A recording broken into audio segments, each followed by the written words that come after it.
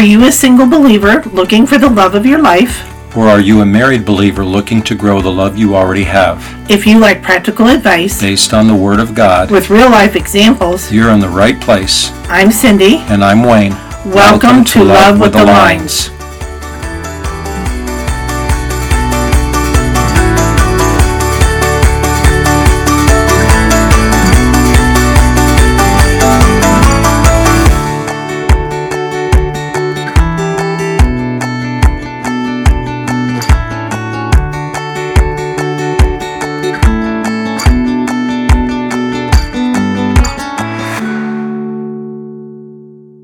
Hello, and welcome to Love with the Lines. I'm Cindy. And I'm Wayne.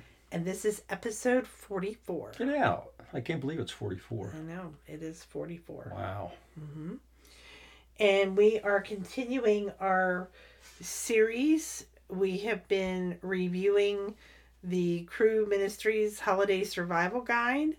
I have put the link in the podcast description on every episode so that if you haven't already downloaded it, you can go to the website and download your own copy.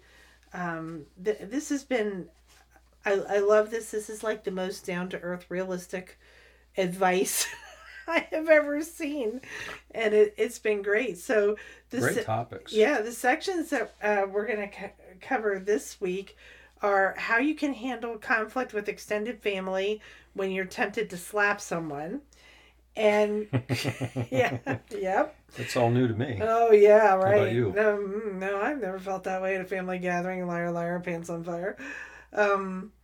Quick tips holiday survival guide to awkward family situations. Never had them either. No, never. Yes, and I have some swampland in Florida. I'd love to sell to you. Cool. Mm-hmm. You take credit cards? Yeah, I do actually. Okay, cool. Okay, all right. Anyway. So the article on how to handle conflict with extended family, it goes through, a lot of explanation about why we kind of get to the point where we feel where you want to slap somebody. But it points out that the why is that conflict happens when differing values collide. Mm-hmm. We want our kids to stay on schedule so they don't get cranky. The family wants to go mini golfing before the course gets crowded and starts bottlenecking at the windmill feature. As James 4:1 puts it, what causes quarrels and what causes fights among you? Is it not this, that your passions are at war within you? Our goals are thwarted. Obviously, those conflicts can be unspoken or overt, tangible or intangible, quiet or quite loud. They can involve clashes within ourselves, with others, with the world at large, and with God himself. And it goes on to say that conflicts with extended family can be tricky because the way we go about handling them is heavily influenced by family culture. Whether we or the other party are used to glossing over, gossiping, lashing out, storming away, or having a family meeting, our personal experience has dictated acceptable responses to conflict. And then it goes through the different types of responses that you're likely to see in these situations. Yep. So we all fall on a spectrum. Escaping. There are classic stuffers who prefer a false peace. They're escaping conflict by outright denial, internalizing responses to conflict, perhaps denying or stonewall, etc. Well, I've never known anybody do that. Have you? Mm-hmm. Yep. That's me. You may not have noticed that. Well, I wasn't going to say anything. I know. I'll admit that. I'm definitely a stuffer. Mm-hmm. Mm-hmm. Attacking, on the other end of the spectrum, are the blowers who shoot for a false justice. They might attack with words, physical force, or the withdrawal of privileges. Mm-hmm. And then we have peacemaking. In the middle of these extremes is the true peace and true justice of godly responses, talking it out, finding a mediator, overlooking an offense. Jesus calls us blessed when we are peacemakers, not peace fakers with an F. Not peace breakers. I love that. Not peace fakers or peace breakers. Yep. So, and it's hard because I think sometimes, like you said, escaping, I could launch into attacking very easily. Even if I'm not really doing it, I'm doing it in my head. Mm-hmm. But I always try to get to the peacemaking thing. And I think this shouldn't be confused with the people who will be peacemakers, but at all costs. Like even whatever it costs them, they will do anything to get peace. Yep. And whether it's a healthy response or not. So I like the description. This is really a healthy kind of peacemaking. Is trying to find the true justice of godly responses and how we can respond. And so it's always good to take a breath, pray, count to 10, do something like that before you respond. I'm better at that sometimes than others, but that's what I try to do. So, and they had a good point here in, they called it the replay. And it says it's not just because peacemaking is the moral thing to do. It's because when we enter conflict, we have the opportunity to honor God and replay his actions when he was in conflict with us. And it's like, wait, how I handle someone eating all the sprinkled donuts before my kids get up is a chance to exemplify the gospel. Please explain. I think that's a great question. And it says, when sin broke our relationship with God, he went the distance to repair that relationship and make peace with us. When we were enemies, God demonstrated the quality and quantity of his love by making a way for peace. See Romans 5:8. And it's a job God has passed on to us. And also shares the 2 Corinthians 5:18-20, puts it this way: through Christ, God reconciled us to himself and gave us the ministry of reconciliation. That is, in Christ, God was reconciling the world to himself, not counting their trespasses against them, and entrusting to us the message of reconciliation. Therefore, we are ambassadors for Christ, God making his appeal through us. It goes on to, after the scriptures, to say the way we show forgiveness, peace, and justice in our relationships is a show and tell about what God did for us through Jesus. That's a big responsibility. But that's, people are watching us, especially if you are in a family where you may be the only believers, or believers are in a minority in your family, and you've got quite a mix, and you've got some people that are vocal about not being believers.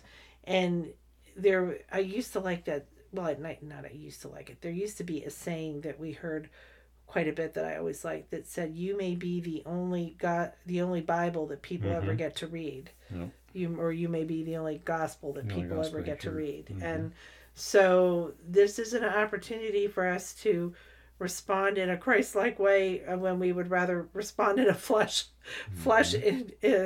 indicated way.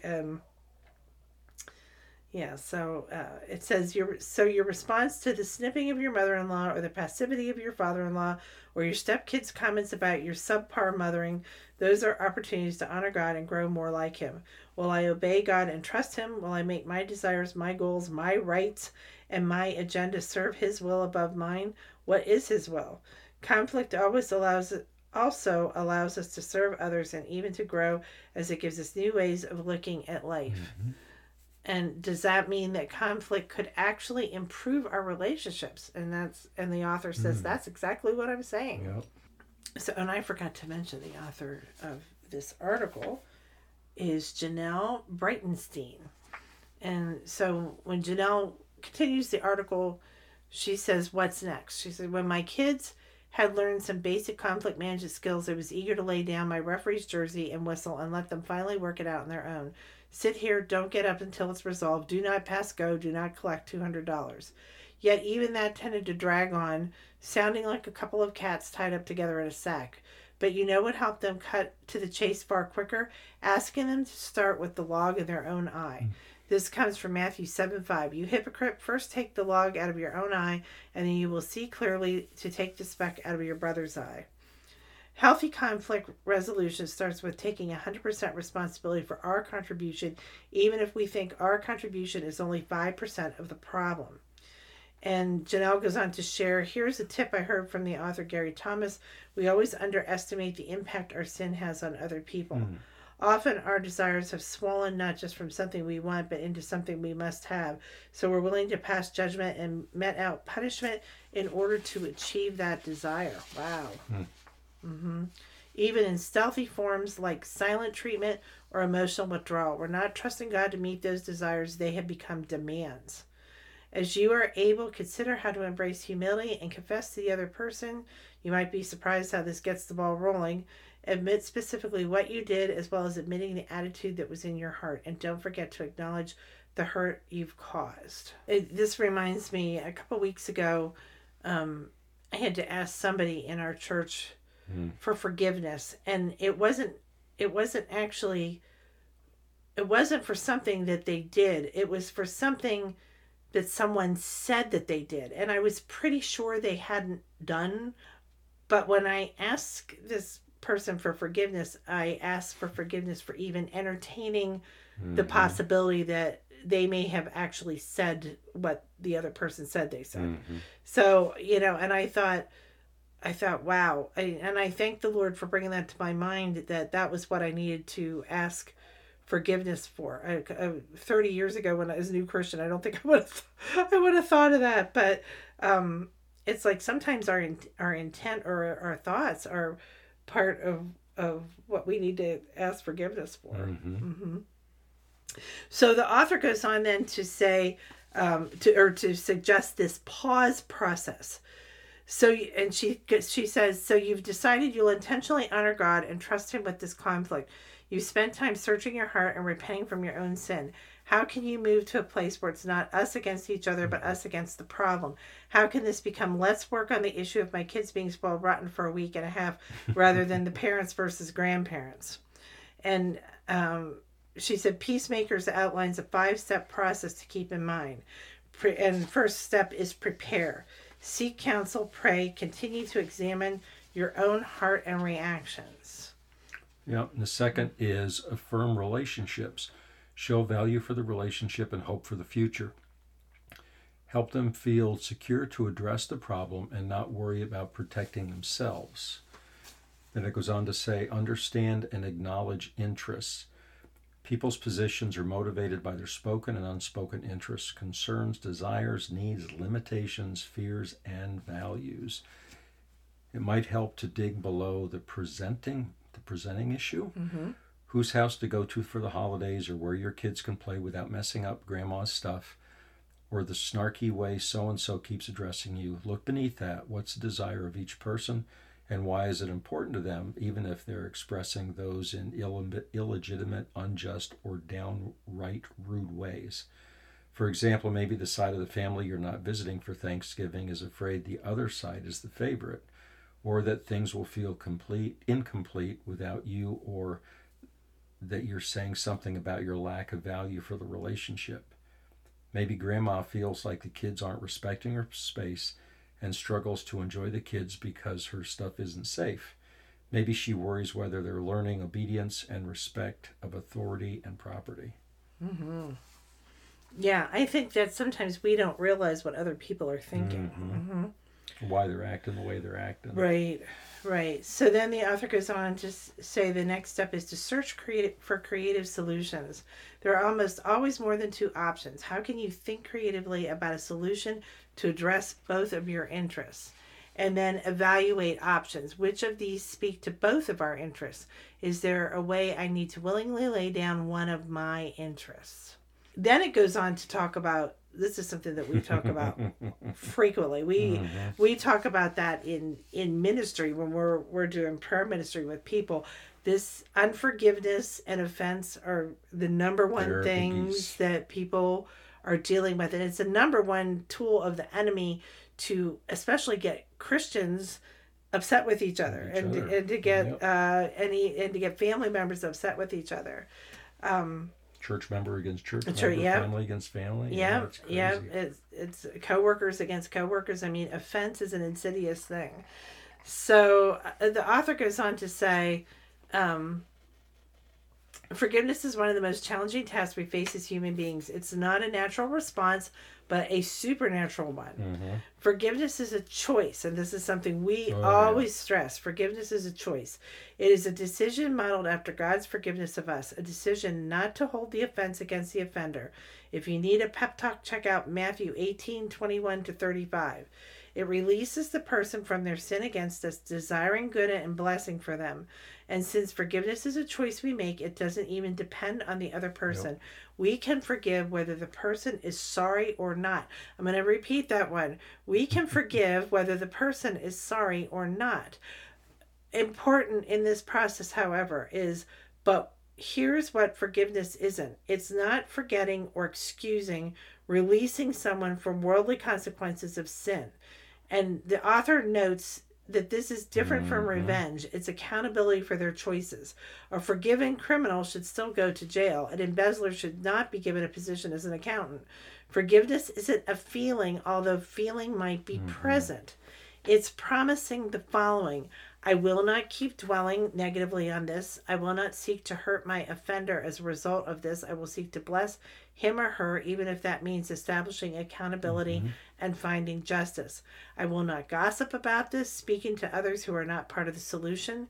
I will continue to pursue a relationship with the offender unless repentance has not been demonstrated and love dictates that I set boundaries to protect both of us.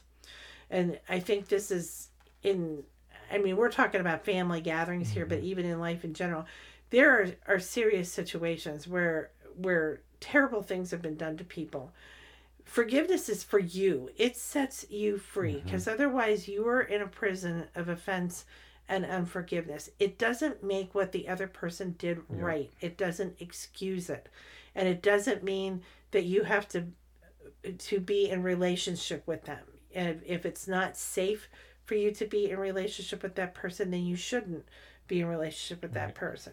So this is that you have to, this is a key thing where sometimes, depending on whose perspective it is, it's heavier on one part and not the other part, where you need the balance of the two parts in this for forgiveness. Sometimes you don't, there shouldn't be reconciliation. Right.